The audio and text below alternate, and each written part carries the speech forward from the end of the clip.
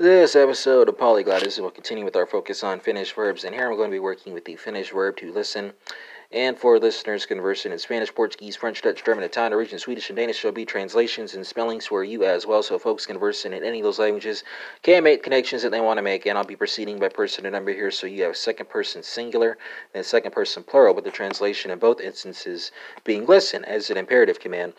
So Finnish folks will take us away here, and that's going to be kuunnella and kuunnelka, right? So singular spelling is Kuuntele, plural spelling is Kunnellkaa.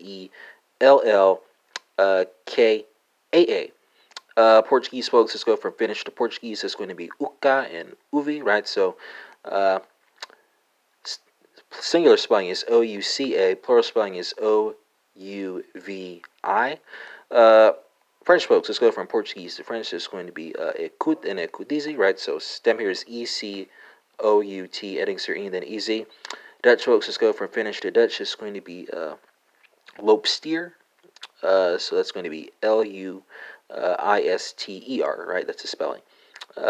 German folks, let's go from Dutch to German. It's going to be Zuhörer and Zuhört, right? So stem here is ZUHOR, adding and then T.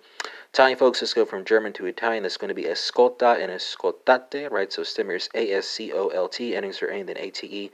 And for Norwegian, Swedish, and Danish friends, you have hör, lyssna, and lead, spelled HOR, line between that O, LYSSNA, and LYTT.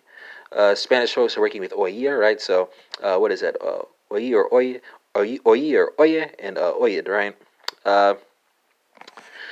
So that concludes this episode of Polyglotism, which focused on the Finnish verb to listen, and we had comparisons to Spanish, Portuguese, French, Dutch, German, Italian, Norwegian, Swedish, Danish, and this episode is in English, so that's 10 for you right there, or more than 10, actually.